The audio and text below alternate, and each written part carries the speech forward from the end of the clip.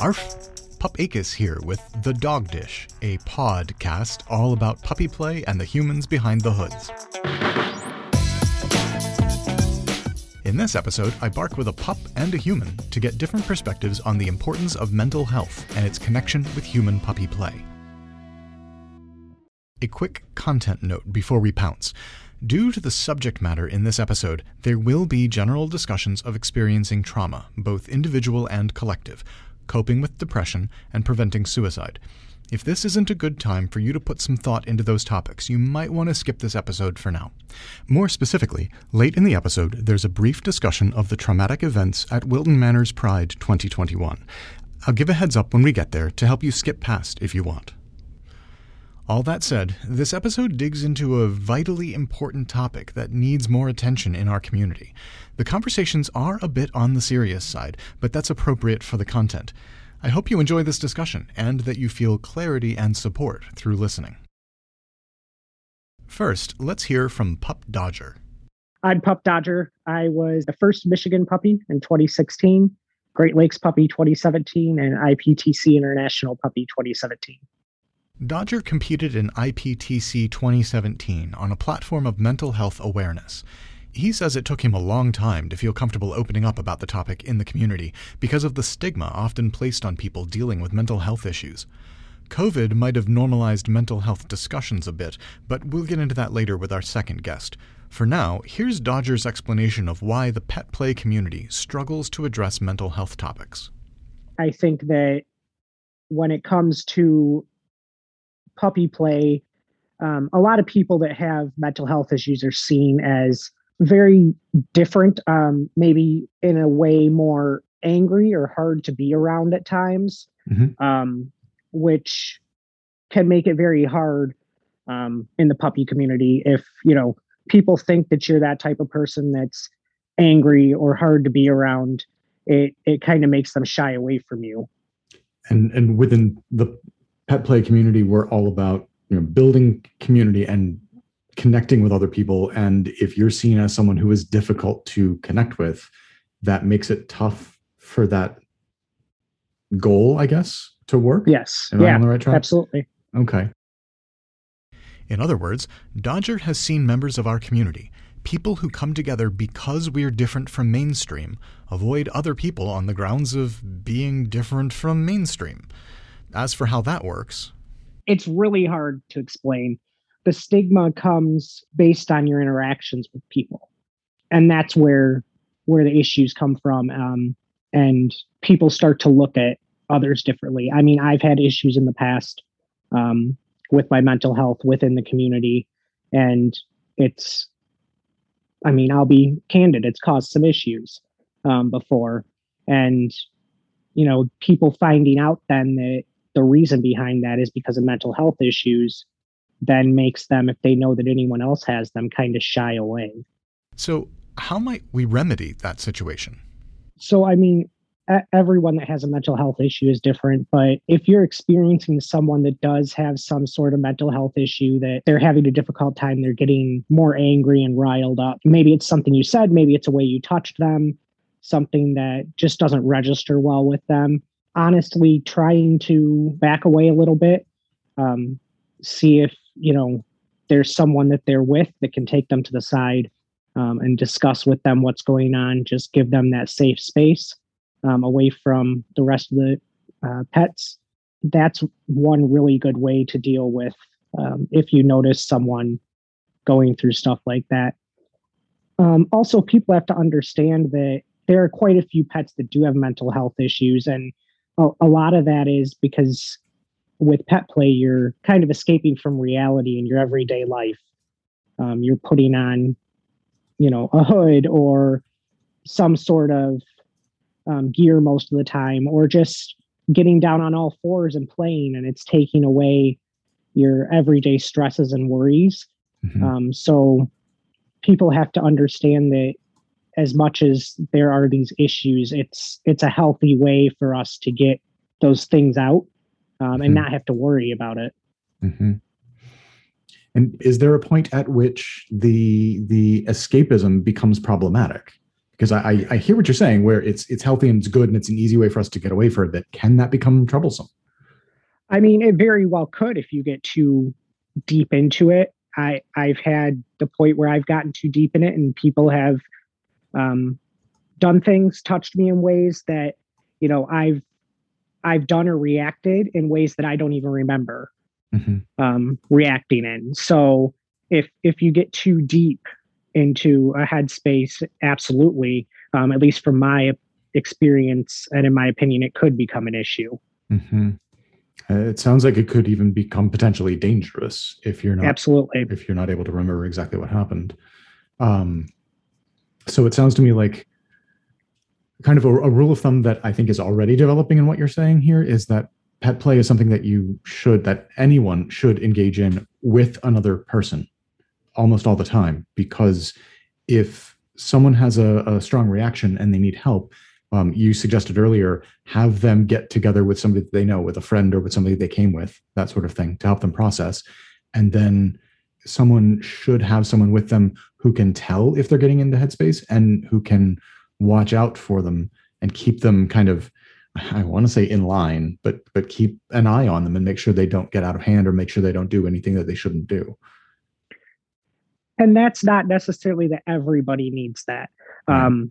But if you can, you should be able to recognize that in yourself. Or if you have, you know, friends that recognize it in you, those are the people that really need it. Some pets don't have those issues and can get out and play on their own and have no problems. But if you recognize that, I absolutely would have someone with me. I try every time that I do. And if you're unable to, I mean, generally at most parties, moshes, whatever, there's people there that can, you know, look out for you in general, like they look out for the whole community. Mm-hmm. So there's always somebody around that'll be watching out. It sounds to me, though, like if a person goes to one of these events, whatever we call a mosh via Zoom these days, who knows? Right. If somebody attends one of these events and they don't have someone with them and they're maybe, let's say, not quite sure how they might react or what they like, how far into headspace they go, that sort of thing, it sounds like they need to, at the very least, give a heads up to somebody who is monitoring the situation. If not, sit down and have a good conversation with them ahead of time so that you can understand what your expectations are and what might happen. Absolutely. I would definitely give a heads up. If you know for yourself that you have these issues, definitely give a heads up. You don't want something to happen to yourself or somebody else due to those issues. Mm-hmm. Is there a point at which a person should, let's say, forego involving themselves in one of those events because they know that there's likely to be an issue? I think that there are times that you need to recognize it might not be the best thing for you.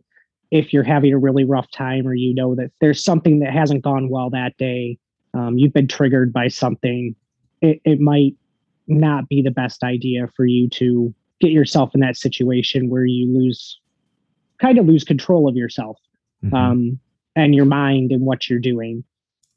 Generally, when that's the case, I may go, but I'll sit on the side and, you know, watch other people, talk to people that are there, but not really get down and play. That's really interesting. I think what I heard you say there was pet play allows us to escape from things, which is great. If something that we are trying to escape from was a triggering moment or was something that is particularly acute or problematic, running away from that is a bad idea. And there's a difference between escapism and running away. And running away from something is potentially dangerous because you're still in the process of reacting to a thing. But escaping from stuff is a little bit more general, and doing that is healthier. I agree exactly with what you said, that trying to run away from something, if it's, you know, something that's recently happened, or you're having difficult feelings about a situation that's occurred, or maybe someone that's there and present, trying to run away from those things and hide them is not always the best thing. You know, almost like relationships, same thing. Hiding and running away from things isn't the best thing. Yeah, and escapism is just like escaping the everyday realities, and yes, the everyday problems, but at least my experience escaping those acute problems, those problems that you're experiencing right at that moment that may be very triggering or very difficult to deal with, it's going to be hard to do, and it can cause more harm than good. Mm-hmm. Yeah. And escapism is almost like taking a break, sort of like Right. putting things on pause for a bit. We know we'll come back. We're just going to take a quick break. But running away is like, no, I'm going to pretend this thing doesn't even exist, and I'm going to leave and not look at it in terms of a break. And that's when it gets unhealthy. But if we just say, hold, I'll come back to you, regular life, in a minute. I'm just going to go over here for a bit and kind of take a breather. And that's the more healthy approach. Absolutely. Yeah, that makes good sense. And I think that's a simple division to kind of keep in mind, and a good little litmus test, I guess, for people. If I'm about ready to jump into a puppy event, I need to double check myself real quick. Hey, where am I? Am I escaping, or am I running away? And am I putting things on pause, or am I trying to pretend they didn't happen? And that's a really good, quick mental check to make sure you're in the right spot. I like that. We also discussed the idea of warning signs, things that folks in the pet play community should look out for or do in an effort to help identify folks who are struggling with depression and to try and prevent future incidents of suicide. I don't think that there's enough talk of it and enough classes that deal with that type of stuff and, learning what those signs are. I think that's something that, yes, there should be something offered for people to get involved and understand what those warning signs are, and how to look out for those type of things. Not even for playing and moshes and stuff. It just in general, what those signs are, since it does seem, as you stated, that there are a lot more people in the pet play community that do get depressed or unfortunately commit suicide than I care to see or admit. Yep. So I think that there's more room or more opportunity for us to talk about those things. That was one big thing during my international title year. It wasn't like I didn't so much necessarily do big things, big events, but people do remember when I would come to events that we would sit down and we would talk, and we'd discuss those type of things and the way to handle those things. Or, I'd run into somebody at almost every event that was having some sort of issue, and just being able to take them to the side and being able to talk to them. That was what I really felt I did during that year. Everywhere I went, there was some sort of conversation around mental health and how to handle it, what it's like to go through it, even if it's just sitting there talking with people and telling my story, giving more of an understanding of where those type of people come from.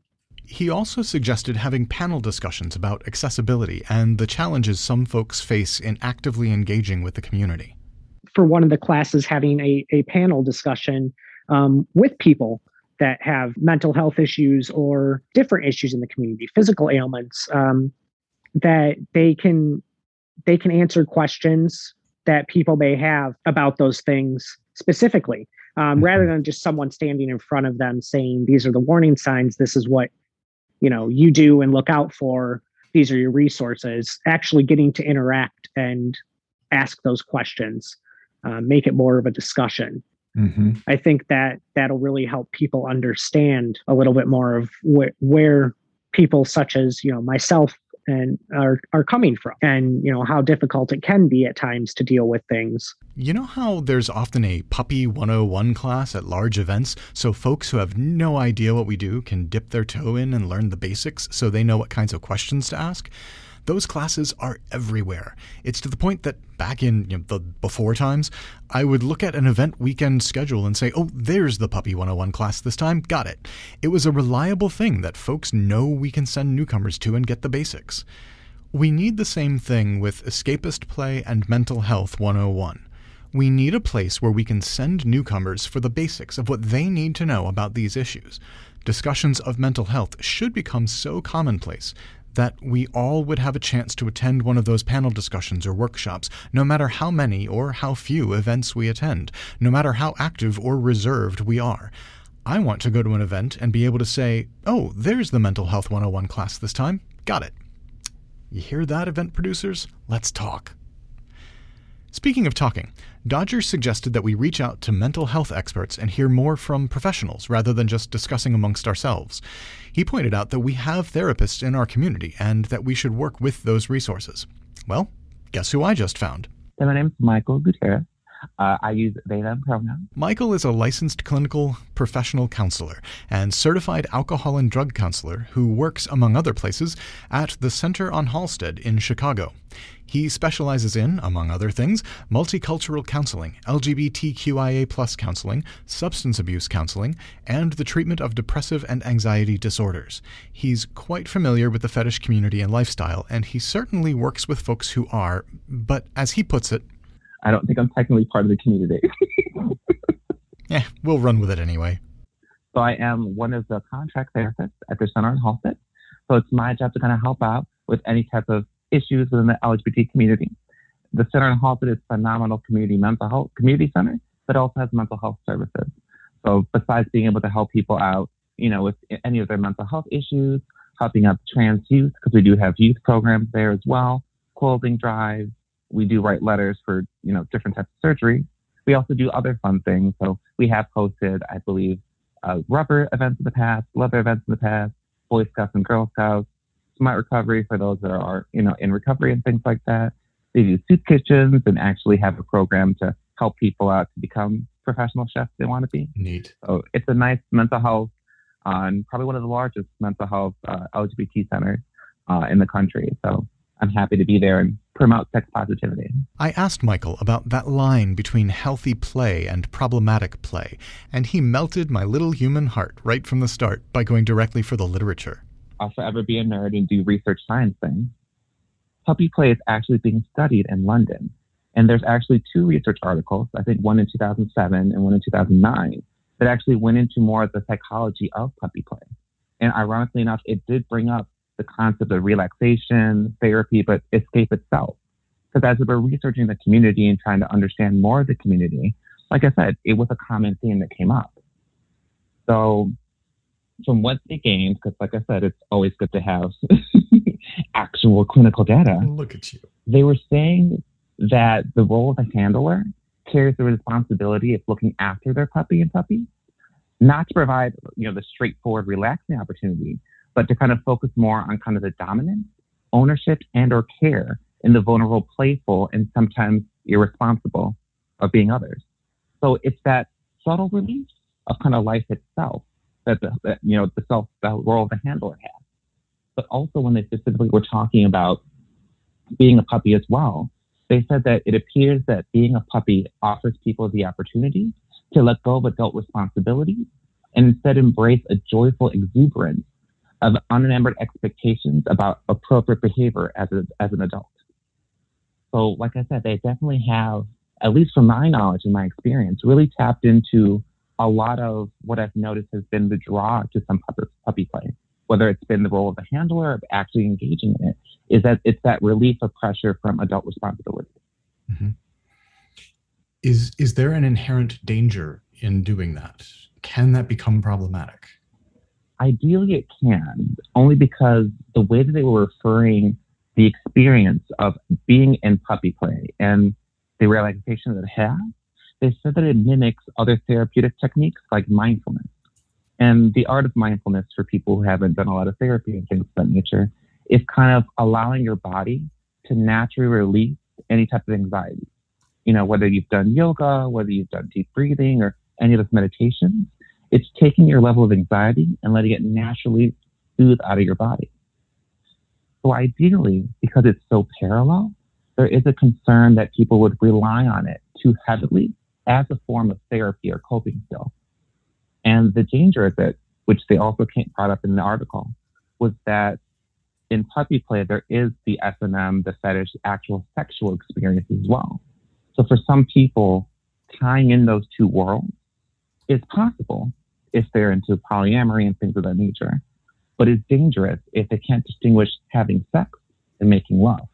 Because now you're having an emotional attachment to puppy play, but also doing sexual intercourse, which could further confuse people. So it sounds to me like being able to separate yourself for a bit from things is helpful because it can, as you said, release anxiety and like And help these adult people. responsibilities. And help people kind of find some focus.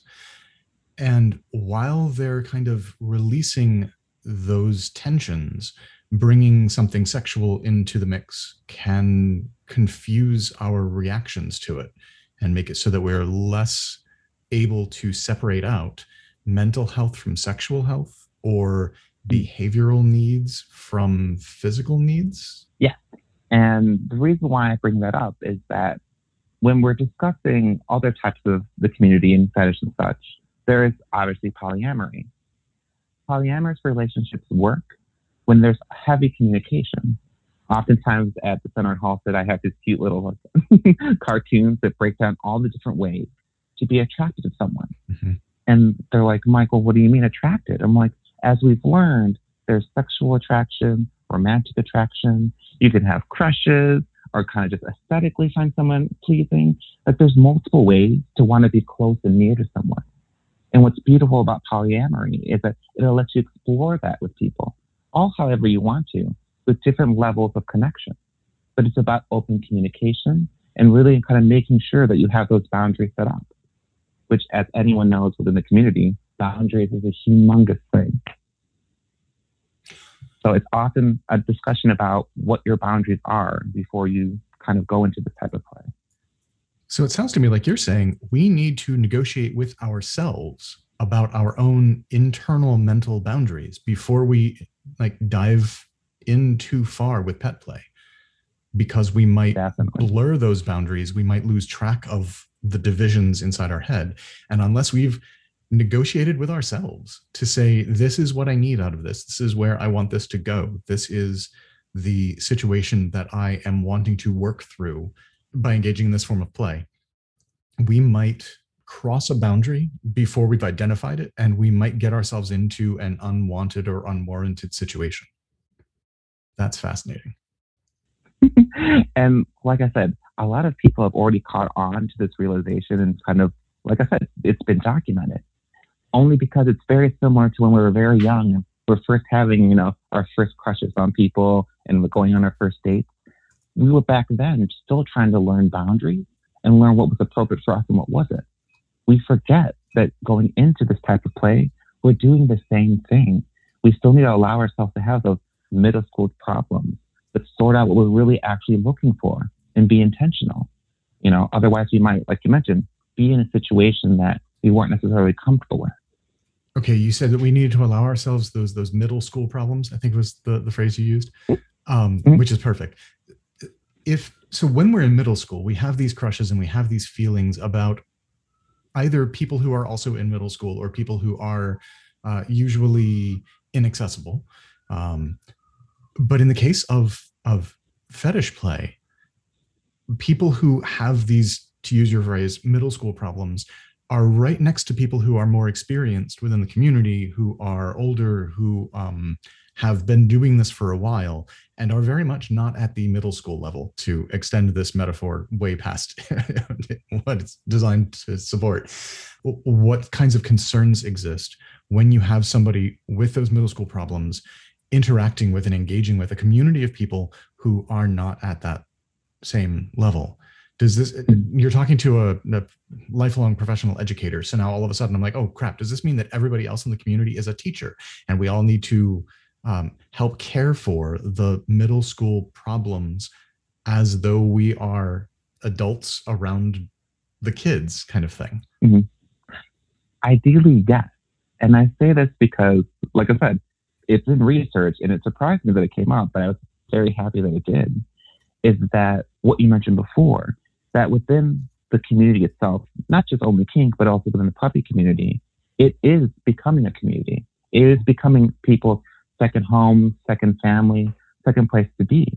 And within any community dynamic, there is going to be people who are going to be the educators and the wise people, and people coming into a new community that essentially need help with expression, help with understanding, help with vulnerability, and help to really start to enjoy and embrace their puppy side of themselves.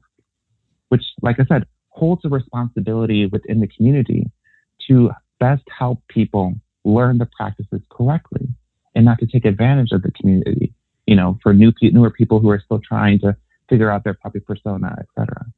What kinds of things do we need to actively avoid? What are warning signs? What are things that are problematic coming from a community? Consent is key, and kind of reminding people that it is okay to be asking for consent to other people and to be willingly to give it. It's very important to be checking in with people and to have that practice of checking in. Also, depending on, like I said, if you are truly in middle school and know nothing of the community in sorts, self-care and aftercare is definitely super important. And for a lot of people, they tend to get confused. They're like, what does this even mean? I'm like, well, it's different than therapy where, self-care is like going to the spa, going to the gym.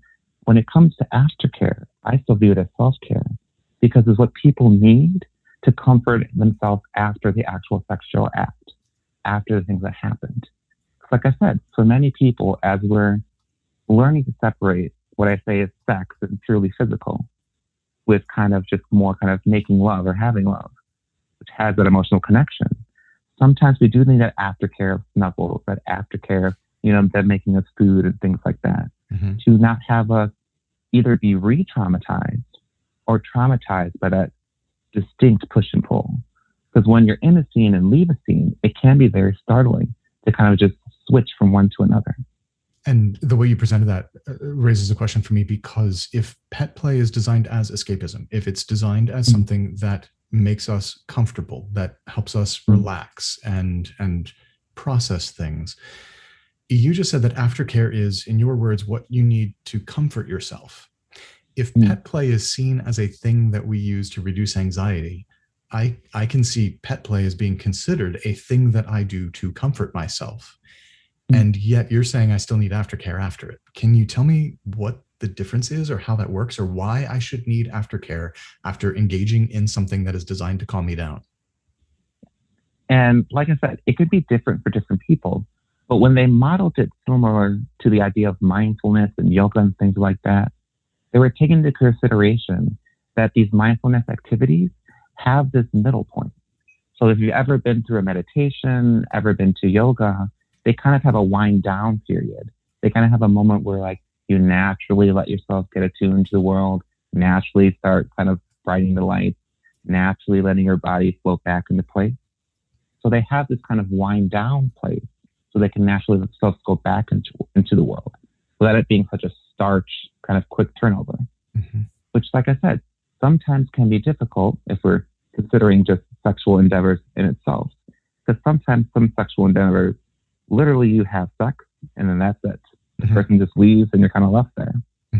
So, like I said, being mindful that puppy play does have this escapism, does have this relaxation, we also have to let ourselves ease back out of the puppy play. However that looks for everybody is different. But allow themselves to ease out of it so that there isn't that starch disconnect. You've said a couple of times that we need, aftercare and processing after a sexual act. And yet the exact same thing applies with a kink or fetish scene, even if it's completely asexual, because the mental processes are still there.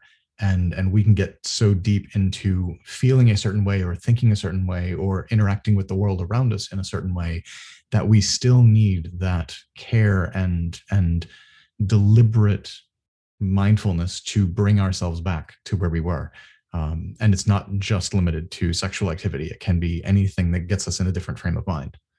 Are there certain things that kinksters or pet players should be on the lookout for that would help us differentiate between somebody who's here for normal escapism, normal trying to just relax and kind of mentally zone out for a bit, and someone who is trying to escape because there is a real problem and someone that we need to be more concerned about, if that's a fair way of phrasing it?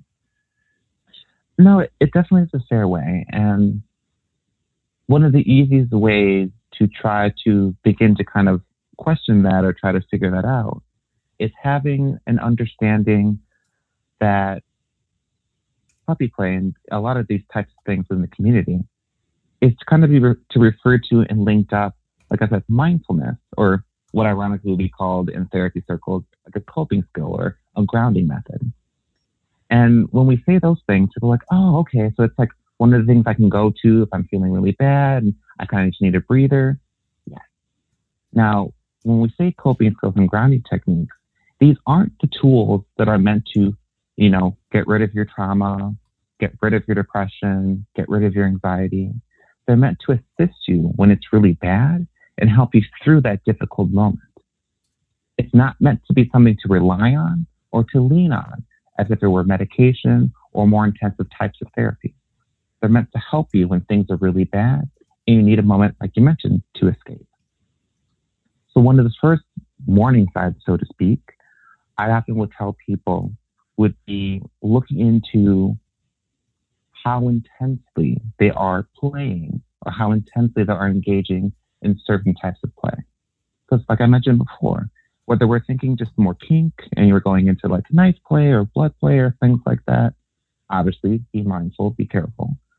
But we have to be going into it with an idea that we're having fun with it, that we're enjoying it, that we're treating it as if we're having fun with it, like marijuana or alcohol. But we're not meant to be abusing it. We're not meant to be pushing certain limits and going too far.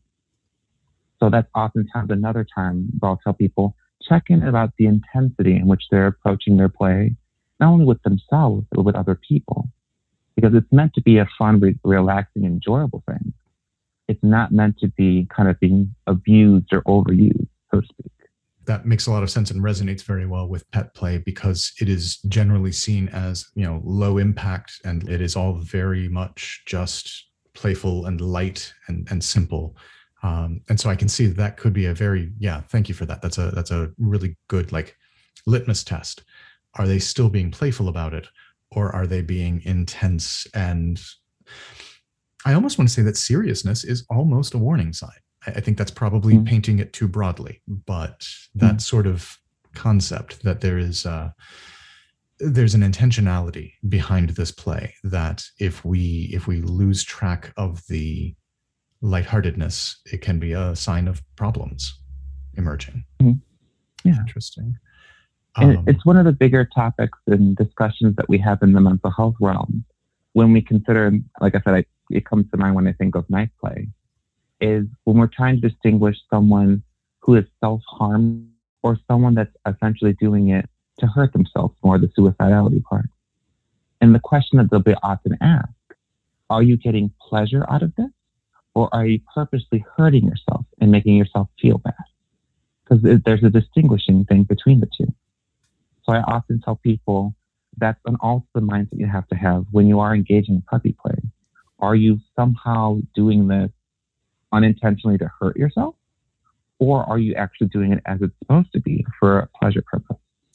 And that would be really important to bring up for folks who are engaging in or building or living with dynamics with a handler type of person, where it's more possible that the alpha or handler or dom or whatever word we're going to use here would treat the puppy or critter or sub or whatever word we're going to use there in such a way that makes that person feel bad. And then that should be a warning sign. But a lot of times we think, oh, it's just catharsis. I needed to get that out of my system. Because we in the BDSM community, we are surrounded by people who enjoy getting the shit beaten out of them. Like they will get themselves openly flogged in the middle of a bar in Boys Town. Like I've seen it in Chicago myself. And yet that's not seen as problematic, even though it physically hurts. So I could see people with the question that you just asked, are you doing this for pleasure, or are you doing this because it hurts you and because it makes you feel bad? I can see people saying, no, I like it when it hurts. How do we respond to that? Within certain areas, and specifically, like I said, when it comes to actual beatings and plays, some people have turned their abuse into something pleasurable, essentially to help them through it. And within the trauma community, if their therapist is trauma informed, they mention that it makes sense. And I often would say, what do you mean it makes sense? Well, within the trauma community, we say that there's 4 trauma responses. It's the 4 acts, and none of them are fun. A quick explanatory comma. He's talking about fight, flight, freeze, and fawn responses. Fight reactions involve aggression, trying to overpower the source of trauma. Flight means trying to escape or get away from the source of the trouble. A freeze reaction means the person is like a deer in headlights. They're incapable of moving or making a decision, no matter how critical movement or choices might be. The fawn reaction is less familiar. It's when the victim of trauma attempts to please or appease the person causing the trauma, thinking if the perpetrator is made happy, then the trauma will disappear. Each of these responses feels like instinct and can be hard to avoid if we've already established a habit of using them. Okay, back to Michael. Now, fawn is the newer one. That's the people-pleasing one. That's the one going into, you know what, this situation is so scary, but I'm just going to lean into it and make them feel better. So that actually would speak to them fawning over it and essentially having a trauma response. And their way to get themselves out of that unsafe scenario is to say that it's okay and that they're perfectly fine. I'm going to remedy the situation so that we're okay. Obviously, we are living through a collective trauma, which is COVID, but it's also mindful to be careful about playing. Speaking of being careful, here's a heads up that we are about to talk briefly about a shared traumatic experience that occurred in the summer of 2021 at Wilton Manor's Pride. If you want to skip this discussion, fast forward 2.5 minutes. Tune in again at the 39-minute mark. All right, for those sticking around, here's a brief overview. A tragic accident occurred minutes after the Wilton Manor's Stonewall Pride Parade stepped off in 2021. When parade officials asked the driver in the second-in-line truck to pull forward because his parade unit was next, the driver started to comply, but then his foot got stuck behind the brake pedal of the truck, forcing the accelerator to the floor. The vehicle lurched forward, crossed 4 lanes and the median of the parade route before crashing into a landscaping company's trees across the street. The driver was hospitalized, and 2 members of his parade unit were killed from the impact. That truck was second in line. The South Florida Kennel Club was third in line. Several pups who were there saw everything. I myself was standing about 10 feet away from the back of the truck when it first moved, and I heard several of the resulting collisions. In fact, the group photo we took just prior to parade step-off includes the tailgate of that truck. We were that close. Shared, collective, communal trauma gets particularly tricky to deal with. While the communal nature of it means folks have others they can talk with about the experience they both had, it also means there's a connection between the event and the group. Those of us who gathered in Wilton Manors prepared for a fun event where we could openly represent our kinks. Instead, we experienced shared trauma firsthand. The event itself was shocking enough. Witnessing it while we were expecting something so completely different made it an even harder situation to process. Now here's Michael again on why that gets particularly messy. In the case that you mentioned, what happened at Wilton Pride was that you now experienced a traumatic event while in play, while in your gear. And for some people, they might connect to 2 things. So they might connect now playing to this traumatic incident and might end up having some type of weird anxiety or panic attack and be very confused because now the 2 scenarios, the 2 events have not been linked up. So it's very helpful for a lot of people to kind of understand their trauma responses to best know that that's what's happening when they're in these situations. Thank you. So we as a community are experiencing collective trauma right now, thanks to COVID. When we start having events again, when we start coming back together again as a community, are there things that we should look out for, that we should be worried about, that we should watch for in other people or try and avoid within our events to help us reintegrate after this collective trauma? The difficulty, as I mentioned before, that it's a collective trauma, is that everyone's going to behave and react differently. I often tell people as we entered this, a lot of my more introverted people were losing their minds. And I would say it's because they lost their natural coping skill. A lot of people aren't a fan of therapy, and it's fine. I don't take it personally. But that's because a lot of things within their daily life had therapeutic value. I used to make fun of the gym bros because I'm like, oh, they're off to their play date. They're going to the gym for CrossFit. Because it's true. It was their little community, much like in the puppy community, their CrossFit community was their people. They would hang out with all the time. They'd work out together. They'd build together. But because of COVID, they could no longer be in person. So all of a sudden, they were having all these mental health, depression, anxiety, and so confused. So moving forward, as things are opening up, it's going to be incredibly difficult for these people because we've been told for a year not to socialize.